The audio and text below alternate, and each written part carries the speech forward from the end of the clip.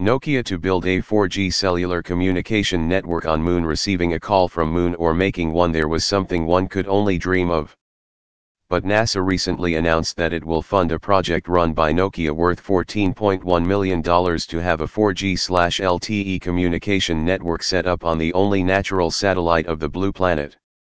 NASA is working to set up a lunar base by 2028, therefore it wants to develop new technologies in order to enable living and working on the Moon less complicated.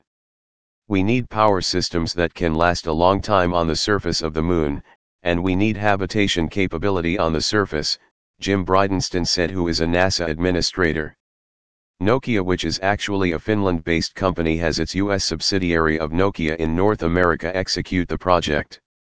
Post-cellular service on the Moon, communication between the lunar landers, rovers, habitats, and astronauts will be possible.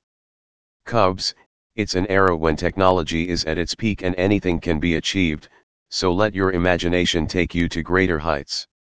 Inquisitive Cubs contains the News Savannah segment, which features national, international, and sports news focusing on curated content in kids-friendly language and age-appropriate colorful images.